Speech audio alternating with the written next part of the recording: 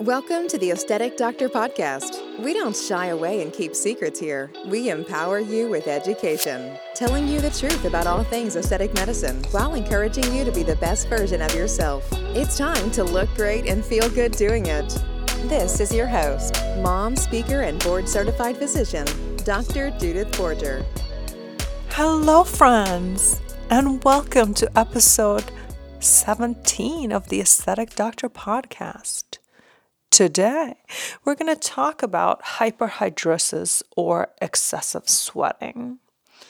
Why do we talk about hyperhidrosis or excessive sweating on this podcast? Well, one of the reasons, hint, hint, spoiler alert, is that Botox is one of the things that can help hyperhidrosis or excessive sweating, but also because it's really one of those conditions that affects people, that affects their confidence, that affects how they show up in the world. And I think you're starting to sense a theme here.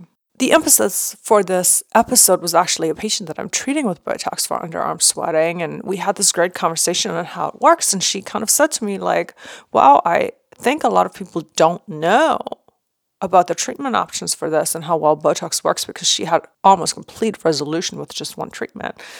And, I took that as an invitation. So here we are. As a little disclaimer, I'm going to talk about something that's called idiopathic primary hyperhidrosis or hyperhidrosis. And why does that matter? So the reason it matters is that there's a lot of other medical conditions that can cause people to have night sweats or excessive sweating. So there's definitely some medications. And then, of course, there are some medical conditions that cause sweating that isn't sort of caused by the sweat glands only. So meaning we all know about menopause, right? Thankfully, hopefully, fingers crossed, knock on wood, have a couple more years, statistically like 8, before I go through menopause and have to go through all of that. But we know that hot flashes, night sweats are one of those things that women undergoing menopause complain about. We all know that certain tumors, that tuberculosis can cause night sweats, which is kind of why your doctor sometimes screens for it. Today, we're not going to talk about all of these because in those conditions, sort of excessive sweating from the sweat gland isn't like the primary problem. There is this whole underlying thing that needs to be fixed. And again, that's why when you have a problem, when you come to me for quote Botox, I'm going to ask you about your sweating pattern, ask you where it is. And it might very well be that I might be like, hey, this sounds like we first should rule out X, Y, and Z. Do you have a primary care doctor? Has he checked your thyroid labs? So on and so forth. Again, this is why you should see a doctor. But getting back to excessive sweating or primary focal hyperhidrosis, let me just kind of give you a little bit of the definition of it. So basically, it's sweating for at least 6 months of duration without an apparent cause, meaning without us thinking it's your hormones or something like that. In most patients, it's sort of bilateral and relatively symmetric. It does impair daily activities, and you can probably imagine that it's really distressing to people that have it. I mean, first of all, people worry about sweat stains on their shirts. They worry about kind of being seen as not clean. They might avoid social different interactions, people that have sweaty hands, that have work that requires a dry, kind of strong grip, might have limitations in their functions of work, or, they might be self-conscious about shaking somebody's hand. One of my patients, I have a couple that I treat with this condition, works in the personal care industry, and she's very worried, like, hey, I do this personal care work. I'm really close to people. Like, I don't want, I feel judged. So it's a very impactful problem to the people that have it. It only affects about 1 to 5% of the population, which doesn't seem like that much, but I mean, there's billions of people in this world. So, that's quite a few. And even, hundreds of them, thousands of them. So that's, some people with this condition. In order to meet this, most people have at least one episode per week. And most people, it happens earlier in life, meaning it sets on earlier in life. Most people that have this focal sweating actually don't have it during sleep. And a lot of people do have a family history of idiopathic hyperhidrosis. So this is something that's thought to be genetically linked. But again, there's more that we have to figure out about this. Most people with this condition have symptoms in like certain places of their body. So very often localized to the palms of your hand, the soles of your feet, or your underarms. We know that sweating, the purpose of sweat and sweating on your body is something called thermoregulation. So as we evolved long before air conditioning and heat and all of that stuff, certain biological mechanisms had to happen to help our bodies keep our bodies at its optimal temperature, right? Because if you think about the wide temperature that even the atmosphere can vary, we're kind of comfortable at a very narrow range. And I don't mean like Jane wanting the thermostat at 67 and Josh wanting it at 73. What I mean is like even winter, summer, all the elements that we're exposed to, we humans kind of like it in a very kind of tight range of temperatures. We don't have fur like dogs. I mean, again, I did a laser hair removal episode. That was a bad joke. I apologize. But really, we don't have fur or anything that keeps our skin regulated and protected. So we do use sweating. And basically, your skin secretes sweat as like a cooling mechanism, right? To prevent us from getting overheated. Sweat actually also hydrates the skin and helps with the fluid and electrolyte balance of the skin. So there's multiple types of sweat glands in the body, most notable the apocrine gland. Not that that really matters to you. But the one thing that I do want to mention, and for those of you who have religiously listened to the podcast, I'm sure this word will mean something to you. Acetylcholine is the primary neurotransmitter that innervates sweat glands. Acetylcholine. You might think, I've heard that, but where have I heard it? We have heard it in the Botox episode, talking about how Botox basically blocks acetylcholine. And boom, here we have why Botox works for excessive sweating, but we will get into Botox as a treatment later. So, when we talk about people with excessive sweating, let's kind of go through a little bit of a step-by-step treatment algorithm. So some of you who also might have this, like you might be like, wow, I'm embarrassed. I've never seen anybody about this. I don't even know what to do about it. Well, let me tell you sort of the algorithm of options that are out there so you can seek them out. So step one, first-line therapy is obviously topical antiperspirants. Why? Well, that's easy to know, right? They're widely available, they're inexpensive, and they're well tolerated. So most commercially available antiperspirants that are non-prescription contain a low-dose metal salt, most often aluminum. And what that does is it actually physically obstructs the opening of the sweat gland duct. So if you have very mild hyperhidrosis, non-prescription antiperspirants are successful, right? I mean, that is like the average person. You sweat a little bit, you put deodorant on, everything is good. There is actually prescription antiperspirants out there too that are also considered first-line treatment. For example, as physicians, we can prescribe 20% aluminum chloride hexahydrate, which does that same thing. It physically plugs the ducts of the sweat gland. These prescription strength antiperspirants need to be applied to dry skin mostly once a day. And, most of the time with mild symptoms, that is the next line therapy. Another topical therapy that is still considered first line is something called topical glycopyrronium. And that is an anticholinergic drug, which basically inhibits sweating through inhibiting the action of acetylcholine on sweat glands.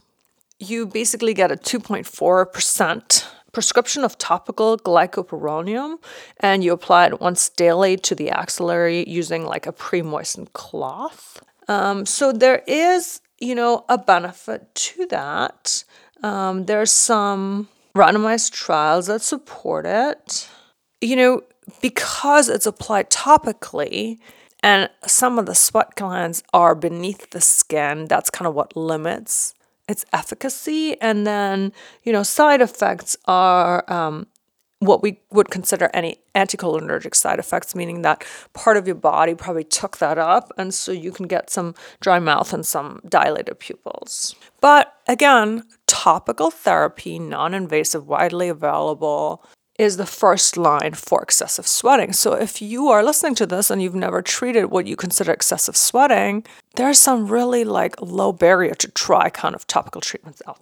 If those fails, this is where Botox. So Botox is considered second line therapy for axillary and palmar and plantar, meaning the bottom of the feet, hyperhidrosis. So studies have shown that periodic Botox injections into the affected skin is a safe and effective method for improving axillary hyperhidrosis. Like I've already said, Botox blocks the release of neuronal acetylcholine from the neurons.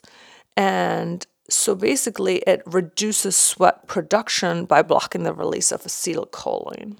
The FDA actually approved Botox for hyperhidrosis, for axillary hyperhidrosis, meaning for the underarms. There are multiple randomized trials that support the efficacy of Botox, like I said. Interestingly enough, the Botox for hyperhidrosis lasts longer than what is reported for wrinkles because it lasted 3 to 9 months or longer.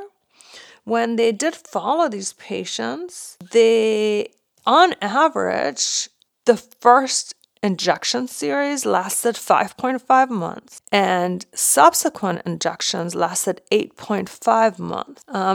And they're not really quite sure why the duration of this effect of Botox increased over time, but they basically think that the root growth of the axonal terminal might be lengthened after subsequent treatments. Again, there's more studies noted. They just noticed in some of these studies, and when they followed people for I think they followed them for almost 3 years, that as they were getting treated regularly, that the treatments, A, lasted longer as they were getting them, and B, that they lasted longer than, let's say, the average duration for Botox for things like forehead wrinkles. It is important to know that people got anywhere from 50 to 100 units per axillus. So, when people come to me for a Botox treatment, it's one of the things that we have to kind of talk about, that it does take a significant amount of units. So even though it's so worth it and it lasts so long, it is, for most people, a little bit more of a costly treatment than, let's say, the first line treatment. And then, of course, there's needle sticks involved, even though they go just under the skin and we use tiny needles. For both underarms, I, of course, use topical numbing. It's not an injection I do without topical numbing. And then for hands and feet, we can either do topical numbing, we can do vibration devices, we can do nerve blocks, we can do all sorts of things to make it as comfortable as possible. Another treatment for excessive sweating is something called microwave thermolysis. A lot of people know it as a mirror dry.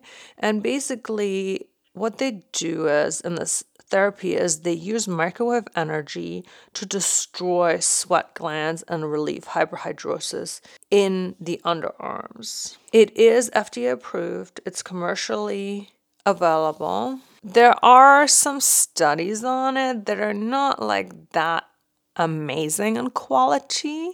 But again, people that suffer from this condition that see an improvement really like the improvement. But I do have to honestly say that when we look at the trial, there wasn't that much objective statistics significant for the treatment. The International Hyperhidrosis Society, which is a thing, kind of does recommend a stepwise approach. And, some of the older treatment that you might have heard of and that some people still do maybe after people fail treatment or, that are just out there that I want to mention is something called suction curettage, where they basically remove sweat glands physically, which, sounds really great. However, when they've put this treatment head to head, Botox actually had a better result and had higher patient satisfaction because, the other treatment was more surgical, the suction curettage, and actually, nobody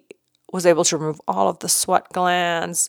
There was difference between surgeons or operators. I mean, it's just kind of like an older treatment that, as I say, when I say it sounds great, like in theory, people are like, oh, take out all my sweat glands, I don't have the problem, but in real life, that's not really kind of what happens. People sometimes go on systemic therapies as well, but really then you have these anticholinergic effects on the whole body, which are really not that great.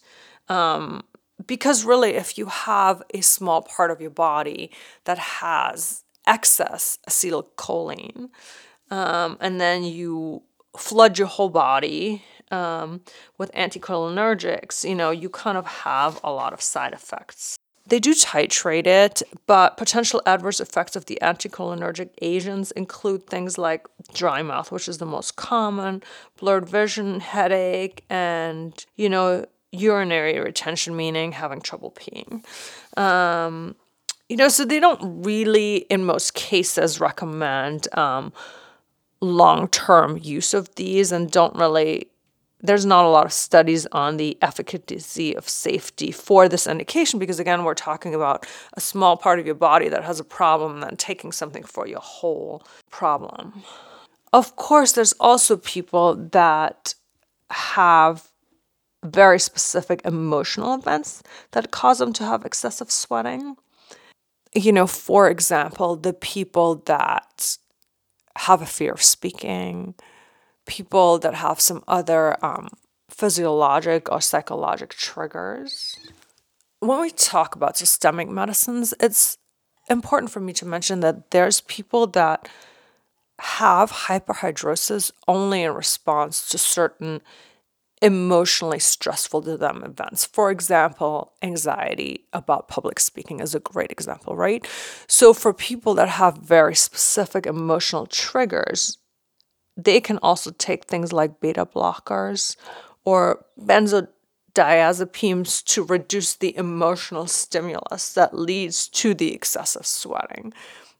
Again, in this episode, I really wanted to focus on people that feel like, wow, I stain my shirts a couple days a week every day and I don't want to walk around with sweat stains. I don't want to not feel like I can shake hands, which I need to do at my work with customers or clients because my hands sweat and so forth and so on. But anyway, that is how Botox works for excessive sweating. It's all in understanding pathophysiology and pharmacology. So, acetylcholine, I think you guys could all now answer a Jeopardy question on, which neurotransmitter does Botox inhibit, for 500. What is acetylcholine? If you have any questions, as always, on excessive sweating, on anything in this episode, please let me know. I hope this was a useful overview, and I will see you next time. Bye-bye. Thank you for listening to the Aesthetic Doctor Podcast with Dr. Judith Borger. We'd love to connect with you outside of the show. Follow Dr. Borger on Instagram at Dr. Borger and find more online and ways to work with Dr. Borger at www.theaestheticdoctor.com. Until next time, be well.